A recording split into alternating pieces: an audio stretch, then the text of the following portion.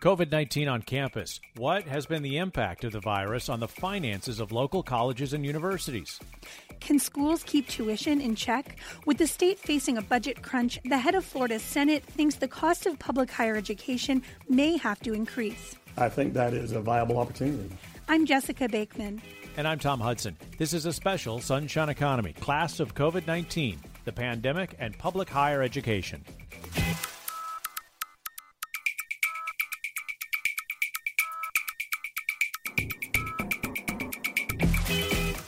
Top leaders of 4 regional public colleges and universities will join us, discussing how the pandemic has affected enrollment, virtual classes, and the cost of a degree. Plus, how is higher education keeping its commitment to address racial injustice? It's all ahead on the Sunshine Economy.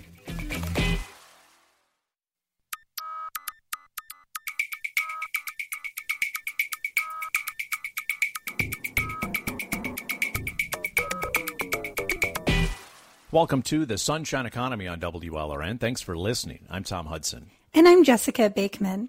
After new Republican State Senate President Wilton Simpson was officially appointed to his new leadership post in November, a reporter asked him if state university tuition increases would be on the table.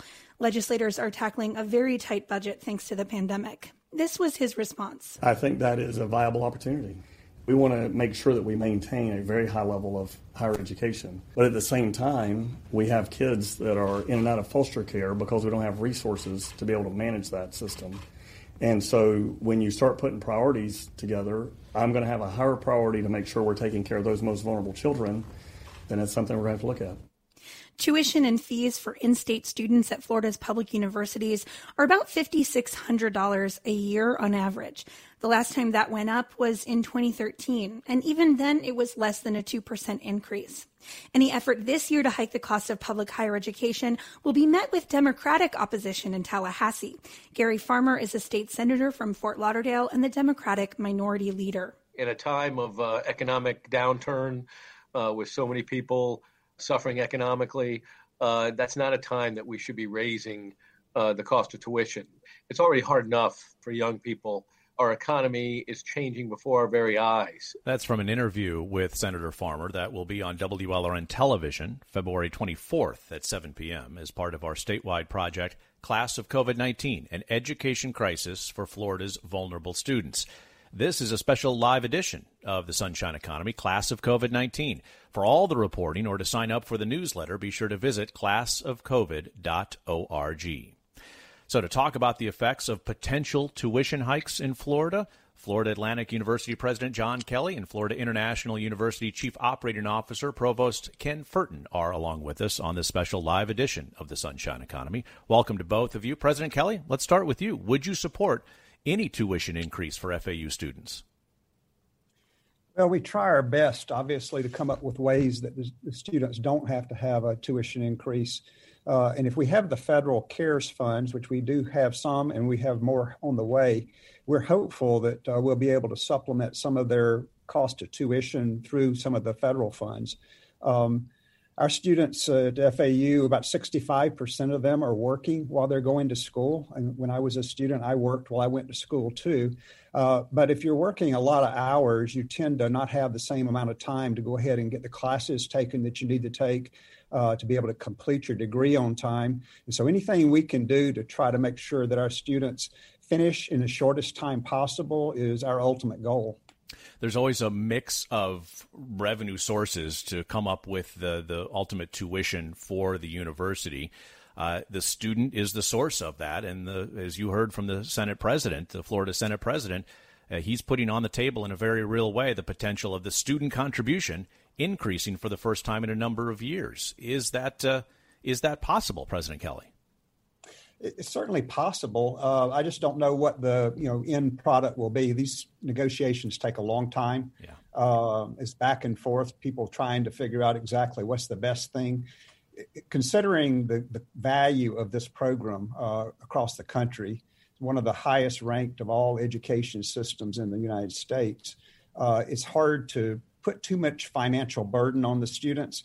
Sometimes putting scholarships in place is an easy way to adjust for that. So figuring out ways that we can put the financial resources there But if there are tuition increases, then it puts more pressure on us as a university. Let's go out and find more donor support. How do we find the people willing to put some financial resources behind these students so the ones that are most at risk do have still access to finishing college on time?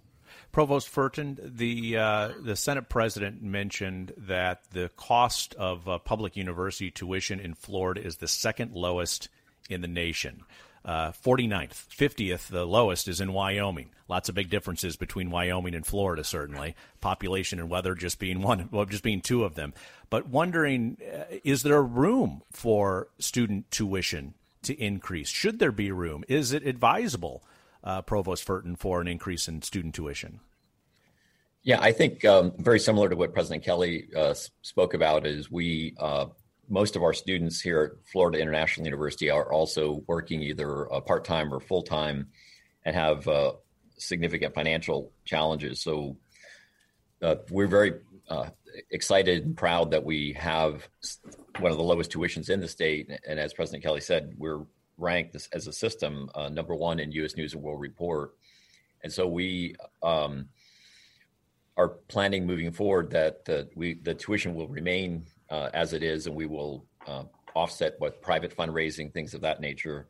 So the reason that the tuition can be this low is the generous support of the legislature. So it's always a balance. Part comes from the students paying tuition, and then the remainder comes from private sources as well as the state. And the state has been very generous to the system in order for us to achieve this number one ranking.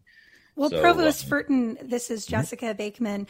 Speaking of the legislature, we heard that comment from Senate President Wilton Simpson, and in it, he sort of pits foster children against college students, giving the example that, of course, the state budget is always a competitive process. When money goes to one place, it has to come from another place. But I'm curious what you make of that particular comparison, I guess, pitting foster children against college students. Are there other places in the budget you'd rather see lawmakers cut from to, keep a tuition increase from happening? Well, I would say that, I would leave that to the legislature to work out, how best to appropriate funds. There's always a, trade-off between various different areas. And at the university system, as I said, we're, we believe that through the CARES Act funding and savings that we've been working on, that whether there's a tuition increase or not, that we can maintain the quality education to our students. And I'm hearing from both of you that, you're hoping for federal funding as well as philanthropic funding to help, make ends meet going through a difficult budget time without having to necessarily put that burden more on students. But what about additional state funding? Would President Kelly, would you rather see a tax increase, whether on individuals or businesses, to generate revenue for the state university system? I doubt Florida's going to have much of interest in individual income tax increase or income tax at all. I would think that we would look more toward opportunities to utilize the federal funding for this interim period. We are moving through COVID, and we're all learning a lot during this time. We're learning a lot about how much it costs to keep a university open because of all the cleaning we have to do, all the unique things we were teaching, both in person and online at the same time many times. And so making those kinds of adjustments will make us a better university on the other side of this, but it is a little bit of a tough road right now as we learn more and more how to engage the student of today, the COVID student, compared to what we had before. But hopefully we'll get back to normal after the vaccines are out and have the more traditional college experience. With that said, though, I think we'll be a lot better prepared to serve the student of tomorrow because we will have learned so much about their learning style and distance ed opportunities to supplement their coursework. If they have, for instance, in the future, conflicting scheduling problems where you've got two courses, you need to graduate, you need both courses, they happen to be taught at the same time. Now there looks to be an opportunity to have one of those to be taught online, since we've learned so much about doing online, and then others to be taught in person. So my hope is that without tax increases or things like that, we would be able to move forward and continue the education process. It may be more enhanced than before. Certainly, we've learned a lot during COVID about what a student wants, needs, and can afford. President Kelly, what about the budget at FAU? You mentioned just the higher cost of cleaning, personal protective equipment, masks, social distancing. What are you anticipating in terms of the cost at FAU, your bottom line budget? Is it increasing in the next year? And if so, by how much? The budget overall will increase. But, again, a lot of this is one-time funds coming in from the federal CARES program that allow us to do all these extra things. So you don't expect those costs to continue on after the pandemic, though? No. I see. No. And Provost Furton, how about at FIU? What does the bottom line budget look like for the university? Yes, very similar to FAU. We've had significant impact on our budget, primarily through auxiliary revenues, things like the lost revenues from housing and bookstore and things of that nature. But that is offset by the funding that we've received and these are one-time reductions. We expect that they next year would return back to normal revenue sources. Yeah, so one-time costs. We recently spoke with Rene Plasencia. He represents an area between Orlando and the Space Coast in the Florida House.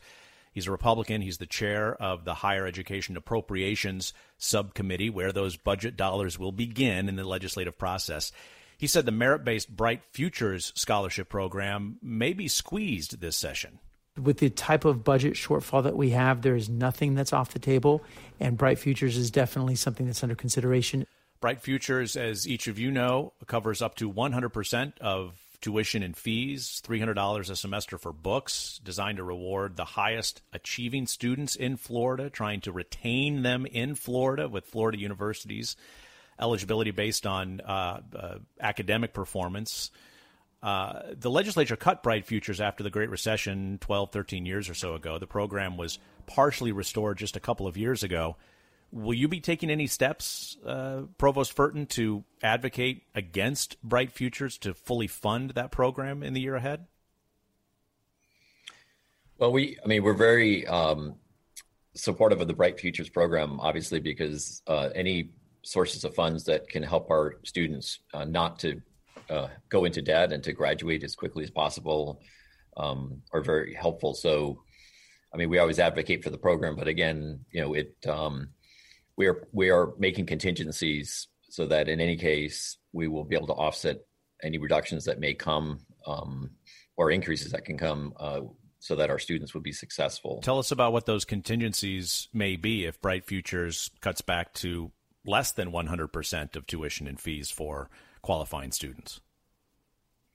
Well, our financial aid office always works on a mix of sources of funds, including private funds. So actually, even with the CARES Act money that we received in the first round, we needed to supplement additional funds, and we raised that with private donations. Mm-hmm. And so it's always a mix of different sources that will go into the packages for the students when they start, particularly the new students that will be coming in the fall. We're talking about Bright Futures, which of course is merit-based, as Tom mentioned. It's, based on students' academics, their high school GPA, SAT, and ACT scores. But what about need-based aid, especially during a time when, inequity is just being exacerbated? We're seeing students who are already, at a greater disadvantage and who are already facing bigger obstacles to success in higher education really get hit hardest by this pandemic. Do you think the legislature should focus resources on the neediest students, Provost Furton? I think that's the neediest students are we've experienced with this year of COVID-19 have been impacted the greatest, and so we have been able to support a large number of those students, or a significant number that have needed additional funds through the CARES Act money that we received, and also private fundraising. So we'd always be obviously very supportive of the students who are in most need. We also did programs such as providing laptops and Wi-Fi access and things of that nature to the students directly. And that has continued throughout the year. because the students who are in the greatest need oftentimes don't have the same resources in terms of technology and so forth. So we were able to and would continue that through whatever sources of funds are available. Right. And if, financial aid sources, whether merit-based or need-based, if there's less of that going forward, that could mean, more student loan debt being taken out by students. The Biden administration has pledged to do something about that. President Biden has proposed forgiving up to $10,000 per person for former students who have student loan debt. President Kelly, would you like to see that happen? It'd be wonderful for our students. Since most of our students, I think at FIU and I know here, are working while they're going to school, the jobs that those students typically held were in the retail or hospitality sectors. Both of those sectors have been really hampered by the COVID virus. So because of the uniqueness of this past year now, I think anything that would reduce the overall debt that students have would be a tremendous benefit. There's a risk that a lot of these students will either stop out or drop out if they can't figure out a way to continue their education, or they may take fewer credit hours, which still slows them down. But if you don't have the financial resources to go, you can't go. And us figuring out, a complex set of strategies and almost individualized by each student, what would it take to help them get through college the fastest? And that's one thing the SUS State University system has done really well, is we are all measured on how fast we get students through the pipeline. So we're constantly striving to make sure that students graduate at least within 6 years, if you're going part-time, or preferably 4 years. That cost alone of not continuing your education over 7 or 8 or 9 years part-time allows you to get into a much higher paying job after potentially 4 or 6 years. So our strategy has been a hard push on everything we can to get the resources a student needs, whether it's putting together our own on-campus jobs for students or helping them find internships that allow them to get a better job after graduation at the least cost and the least amount of debt. President Kelly, stick with us. John Kelly is with us, leader of Florida Atlantic University. Provost Kenneth Furton is the chief operating officer at Florida International University. They're going to stick with us as we're talking here on the Sunshine Economy about the cost of college, class of COVID-19, a special edition. It will continue with Florida's public universities preparing students for today's and tomorrow's jobs. That's next.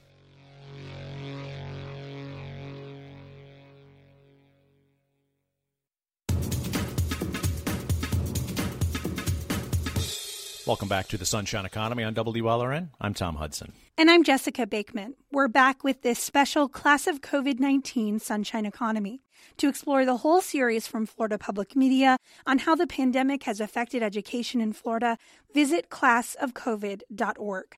There you can listen to our radio special, read the stories, and sign up for our newsletter. And check back next week for our upcoming television program. Again, that's classofcovid.org.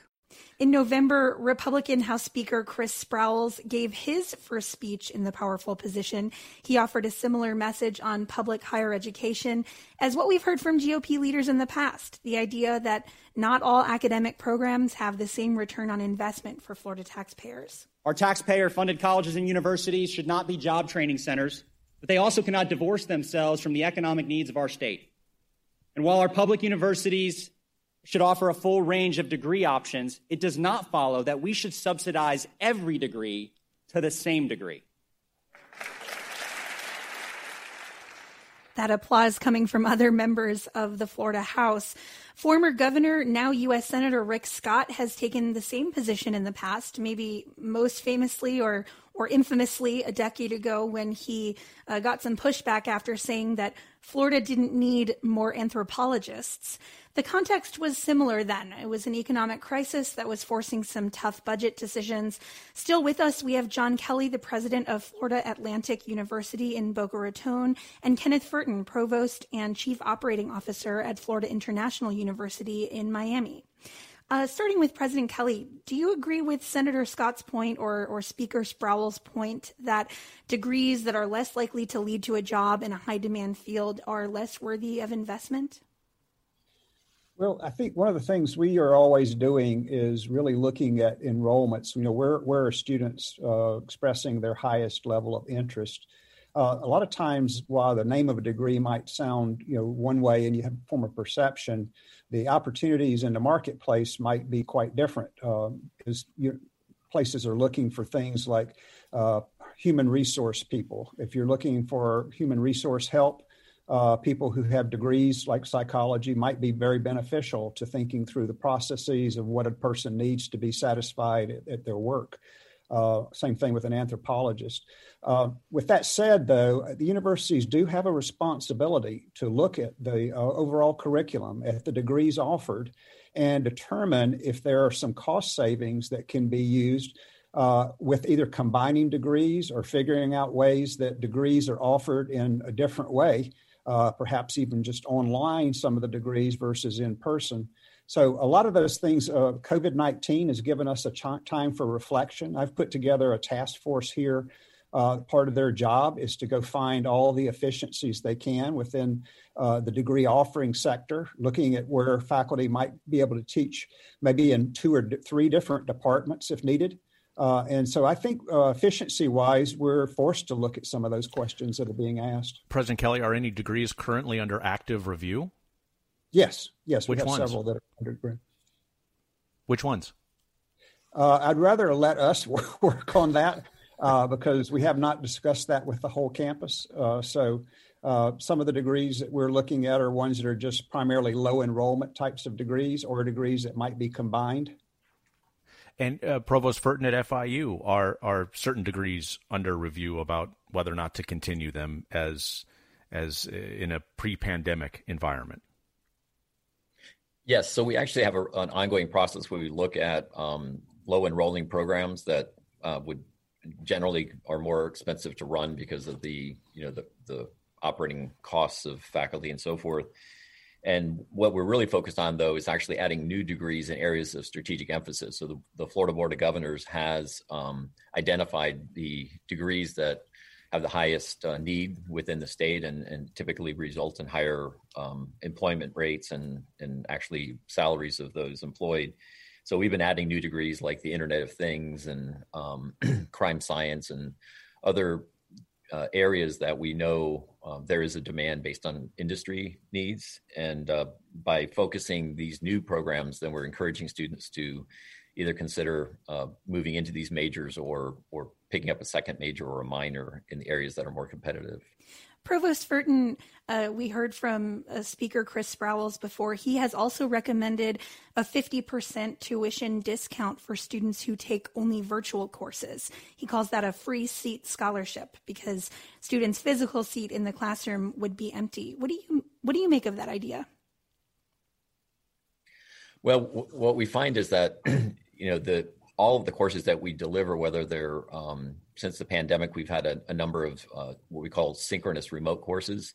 But before the pandemic, we have a very high number of synchronous or fully asynchronous quality design online classes. And the Florida Board of Governors has a goal to about 40% of the courses to be delivered in that mode of delivery. But actually to do it well, to do those virtual classes, it costs actually a little bit more when you include all the technology costs than in the classroom. And so I believe that it's really a mix, and most of our students take a combination of fully in-person hybrid classes, online, depending on their schedules and availability. Provost Furton, apologies for the interruption, but I just want to make sure I understood you right. The virtual seat is ultimately more expensive than the physical seat in terms of the cost of the education for the university?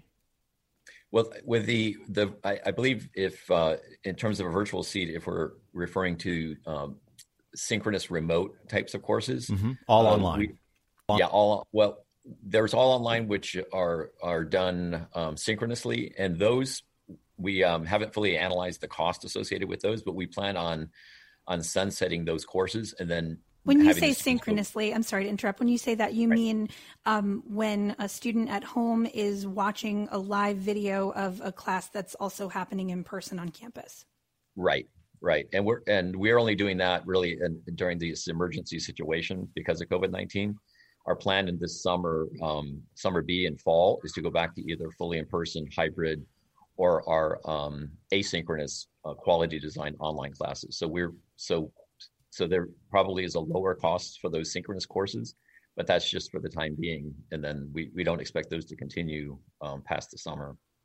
So last fall, Florida state universities were seeing a steep drop in applications for next academic year.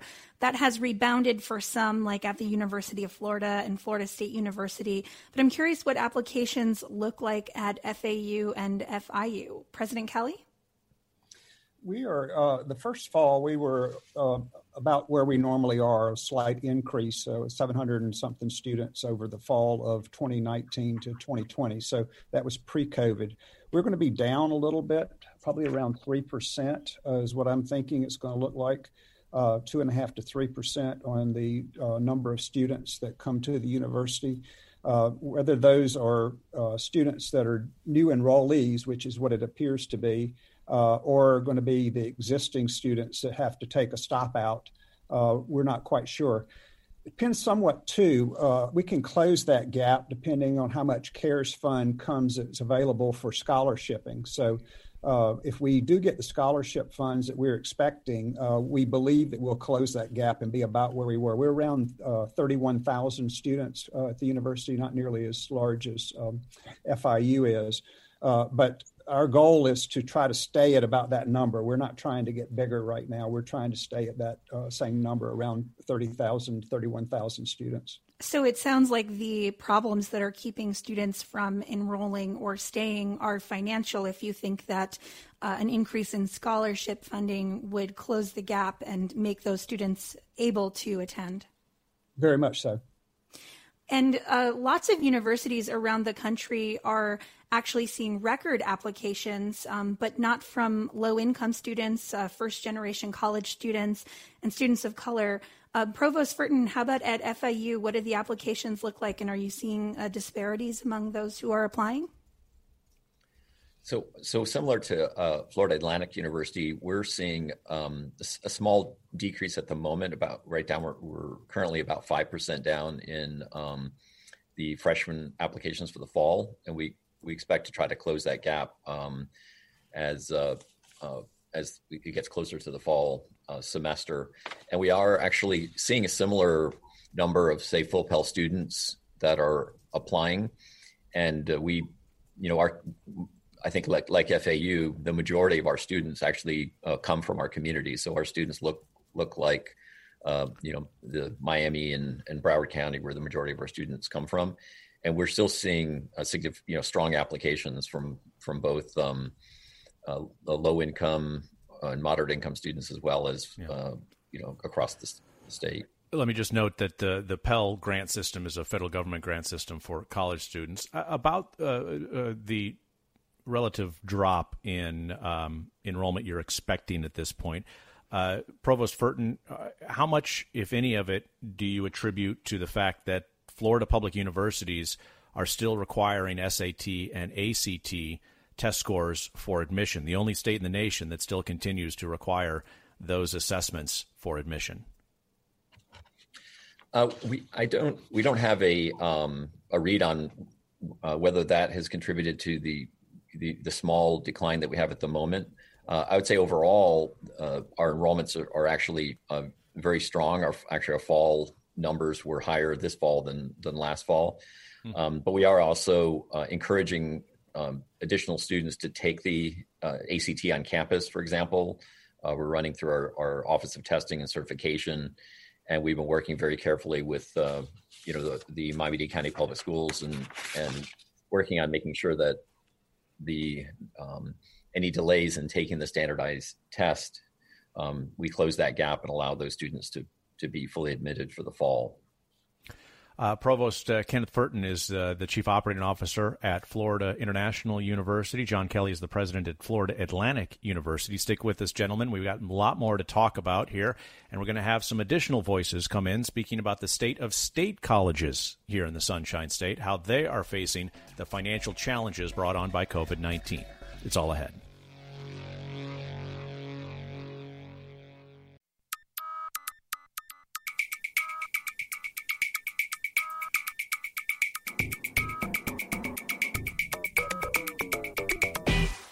Welcome back to the Sunshine Economy on WLRN. Thanks for listening. I'm Tom Hudson. And I'm Jessica Bakeman. For this special Class of COVID-19 episode of the Sunshine Economy, we're talking with leaders of public higher education institutions in South Florida about how the pandemic has affected their finances and their students. For the whole series and to sign up for our newsletter, please visit classofcovid.org. Miami-Dade College's new president finds herself taking over the largest community college in the nation during a budget crunch. During Madeline Pumariega's final interview for the job back in November, she offered some ideas about how to raise revenue for the college in a difficult economy, like creating employer matches, where businesses help pay for students to take classes that strengthen skill sets.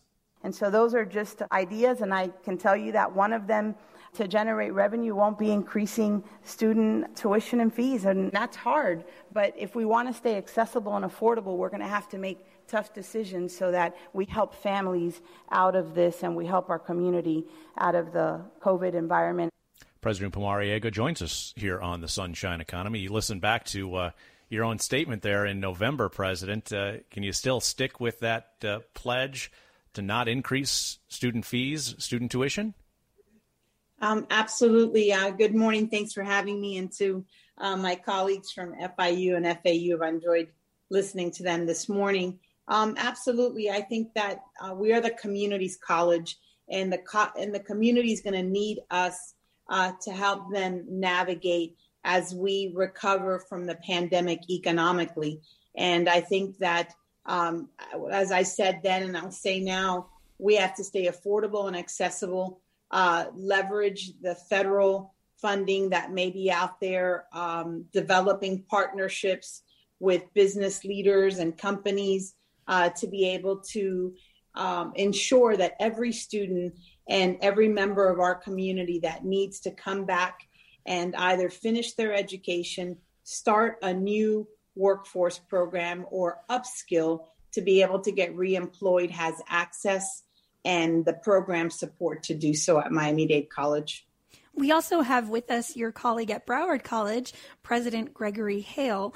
President Hale, State Senate President Wilton Simpson said late last year that raising state university tuition was a, quote, viable opportunity to fill the budget gaps created by COVID-19. Do you have any indication that the legislature is considering raising state college tuition as well? Thank you, Jessica. I don't have any clear indication of that, but I imagine that some of the same considerations are being, same discussions are being had around state colleges as well, particularly when you consider state colleges have essentially had the same tuition cap for probably about 10 years or so now. We know who we serve has been well described, very low income students with tremendous needs. And one of the questions that we have to answer, because it's not as direct as to say if we increase tuition, whether or not that increase will go transfer to the student. We know that there's been an increase in the rate of Pell Grants and Pell funding. We know that most of our students are Pell Grant recipients as well.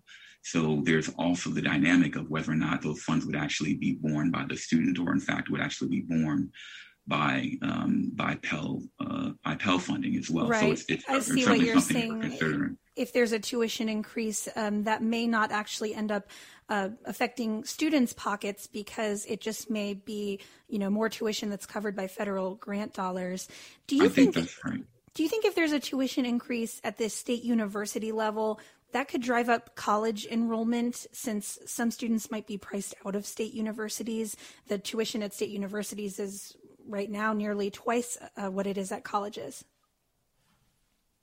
I don't know if there's evidence to support that. It certainly could be the case, but I don't know if there's any empirical evidence to support that. But what I would suggest, though, is that particularly if we're thinking about the students that community colleges or state colleges are intended to serve, right now we're not talking about whether or not our numbers are going up. Our numbers on the whole are going down at our state colleges. We know that our students have been impacted more so than any other sector of the higher education population. So the question becomes, in my view, how do we actually go out and get those students, many of which, frankly, Jessica, don't even realize the opportunity for funding, for these resources, because they're dealing with the day-to-day challenges that of course, have been exacerbated over these last 12 months. So the question that I'm intent on making sure that we answer is, how do we actually go out and get those students, particularly those who are living in communities with 10+% unemployment, despite the fact that we're at 6.6 points of unemployment in Broward? We know that the communities that we are designed to serve are not in that category. They are in double-digit unemployment, and their families are stressed beyond what most of us can imagine. And President Hale, we've seen tens of thousands of South Floridians just drop out of the employment system, so they're not captured by the unemployment numbers the way that the statistics are gathered. You mentioned a drop in students. I think that's what you're referring to. How big of a drop? What does enrollment look like for Broward College? Sure. Yeah. In the fall, we dropped about 9 points. And this is not atypical. You're seeing nationally some state colleges at 20 points, but it's been about 10 points in decline for our community colleges. And as you can imagine and you can guess, that is in large part because of those who have been impacted greatest by the pandemic. So that's roughly about 5,000 or 6,000 fewer students at Broward College? That's you're in the ballpark. Yes. President Pumariega, what about Miami-Dade College? Does it still hold that title of the largest community college in the nation? Still holds that title. Just like we're seeing, as my colleague just said, we are seeing enrollment declines in community colleges, which are really atypical. Typically, when the economy declines the way that it does, you see enrollment at community colleges increase. But I think it is absolutely related to the pandemic and the economic impact most of our students and their families are seeing. We are about 7% down right now at Miami-Dade College. We've cut into that since the fall. We were more around 12% down. And as President Hale mentioned, we have really done a full court press from the beginning of the year, finding those students that have stopped out. This is the time to reinvest in their education and get those skills that they need so they can compete for the jobs that will come back. And so we've been working with our students, and they've been coming back and re-enrolling, and especially taking advantage of some of our new programs, rapid credentials, micro credentials of sort, and looking at really building just not on the associates, but from certificates all the way through to the baccalaureates. So if you're seeing about a 7% drop, President Pumariega, that's 8,000 to 10,000 fewer students, roughly? That's about roughly, or about 8,000. And again, we continue to see those numbers, students re-enrolling. So we're hoping to continue to get that number somewhere around 6%. But yep. And both of you have mentioned, how financially stressed your students are. To put that into context a little bit, at Miami-Dade College, just about half of students live below the poverty line, and more than half are the first in their families to go to college. And at Broward College, a survey last summer found that nearly 3/4 of students were struggling to find stable housing or get enough food to eat. President Hale, what are you doing to help the most vulnerable students finish their degrees, stay in school, and finish? So just to elaborate a little bit on your point, Jessica, I was talking to a student a few weeks ago, an absolutely star-studded student, a leader among our student body, and we were having a one-on-one conversation, and he shared with me that he does have a job. He lives in a small home with his family.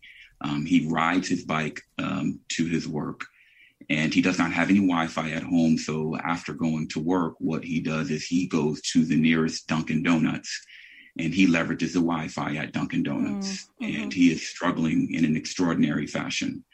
And so when we think about the resources that our students need, we have to continue to put ourselves in their shoes. That is Wi-Fi. That is the technology divide is exacerbated like we've never seen. We know that the transportation challenges for those of us who do have still some classes, for those students who don't have the technology infrastructure to support their academic success, they don't necessarily have the transportation. So what we've done is we've built a partnership with Lyft, for example, in which for free, Lyft will cover the cost of a student who is at their home and goes to our campus, and then we'll take them back home for free. We also have a partnership with them that extends to them going from campus to campus. We've had an extraordinary partnership with FP&L that has provided 400 laptops for students. We've also restructured how we actually invest in our students. And that included last year, thanks to the work of our great board, being able to create an investment strategy that looks at our resources, does an actual account of cost per student, and say, where does our funding need to be? And what that meant to us was increasing our student to advisor ratios. That is a critical component of helping our students in this environment. We went from 700 to 1 to 300 to 1. Embedded tutoring, food pantries. We now, as a result of the work of our board and this institution, have food pantries on each campus. That did not exist prior to the pandemic. And so these are the wraparound services that we know have to exist. And frankly, we have to grow in the investment of this work if our students are going to have a chance. Yeah, I think one of the things that the pandemic has really laid bare is these issues that, other policymakers that maybe don't focus on education might not necessarily think of as being related to education, like transportation, food, access to technology. But we found that those are the barriers that are getting in the way of students being able to succeed now. One last question for you two on this. First Lady Jill Biden is leading a push for tuition-free community college in the U.S. The Biden administration has made that an important priority in the recovery from COVID-19. I'm curious if you support it and if you're doing anything to advocate for it. President Hale first and then President Pumariega. So we are obviously an incredibly affordable institution, and our state colleges and Miami-Dade College is incredibly affordable. Frankly, what I get most concerned about is the thought process of those who we seek to serve versus the reality. The best we can do is make sure that our students understand that this will be an affordable option to them. You'd probably be very surprised by how many get turned away before they even start for fear that they can't afford it. So anything that tells a potential student, particularly coming from the lower income quintiles, that you will be able to afford this opportunity to transform your life, I am going to be supportive of. President Pumariega?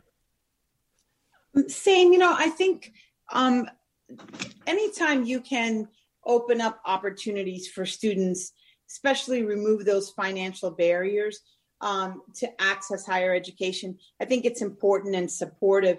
But I just want to say what we've done in Florida, thankful to the legislature, is keep college affordable for Floridians and at least at Miami-Dade College, really make sure that we invest in those students that if they need access and financial aid support, that we've done that, not only just working through the federal support programs, but through our foundation and the type of American Dream program that we put together to be able to help families earn those 60 credits at no cost to them.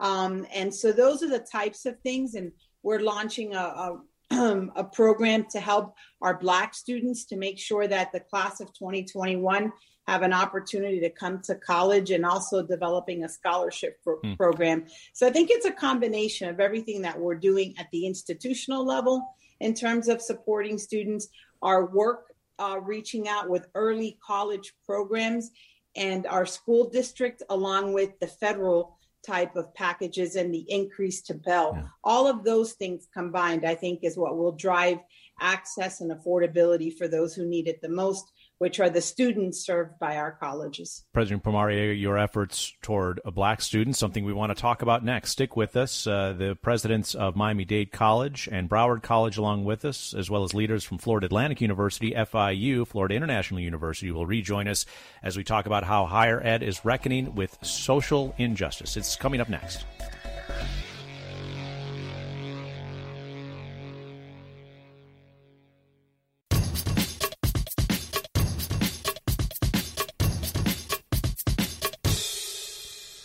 Welcome back to the Sunshine Economy here on WLRN. I'm Tom Hudson. And I'm Jessica Bakeman.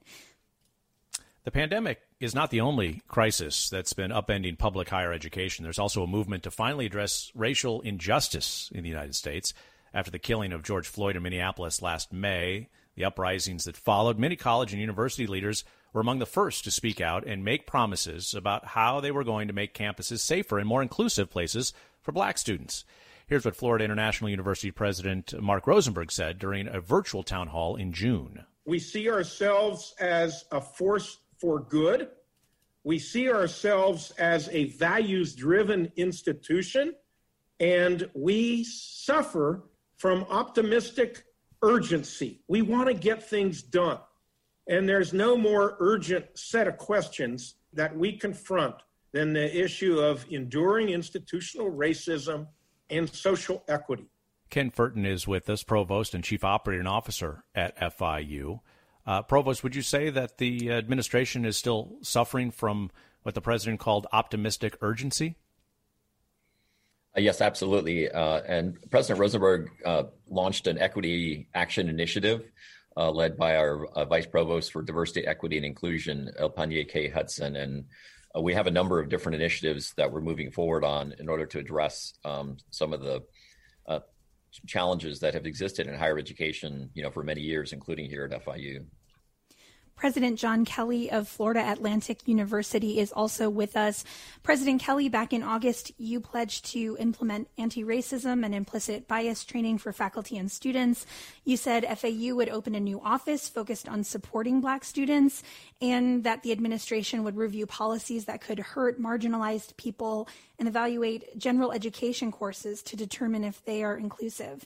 I'm curious what the status is of those changes that you promised to make at FAU, and if you're going to, keep those as a top priority, even if the university is facing a budget crunch. Yes, we are. In fact, we're pushing forward on all of those initiatives in time of this difficult financial crisis when there are not as many students here.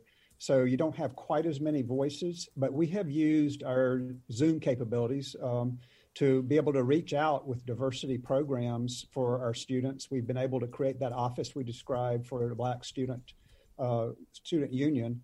But we also had put originally, when I came here, I was really impressed with how diverse this university was. So it's a key element of our strategic plan. If you look at the plan that the university has, that is something we decided we were going to hold up and cherish and work hard toward making sure that we met the expectations. We are a majority university. I think all four of the universities you're talking to today are majority universities. So a lot of us also are learning from each other. Things that may happen at Miami-Dade or may happen at Broward College. Yeah. We can continue those things and partner with them in the communities as well as with the students here on campus. President Kelly, I apologize for the interruption. We have just a minute left, and I want to hear from President Hale at Broward and President Pumariega at Miami-Dade College about their efforts on campus. President Hale? Yes, well, just a little bit of a framework here.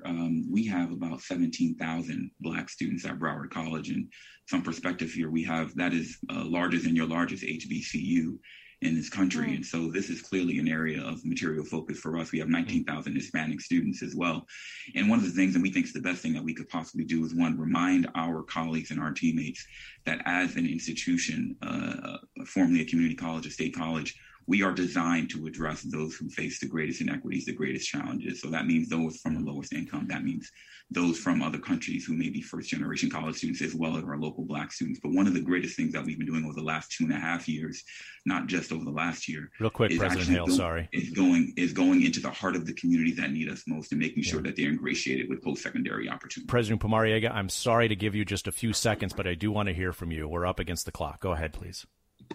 Absolutely. I just want to say our commitment, you can't just have access. You really have to have intentional, personalized academic support for our students that create academic integration, student engagement, professional development for our faculty and staff, as well as creating an environment that supports success, and by fostering that kind of dialogue and inclusion and everything that we do throughout Miami-Dade College. And we're incredibly proud of the work we're doing and the work that still needs to be done, and working with community organizations and partners as well. So thank you so much. To the four college and university leaders, thank you for your time. The leaders of Florida Atlantic University, Florida International University, Broward College, and Miami-Dade College. Peter Meritz is our technical director. Polly Landis is our booking producer. I'm Jessica Bakeman. You can read, hear, and watch all of our Class of COVID-19 coverage at classofcovid.org. And I'm Tom Hudson. Thanks for listening and supporting Public Radio.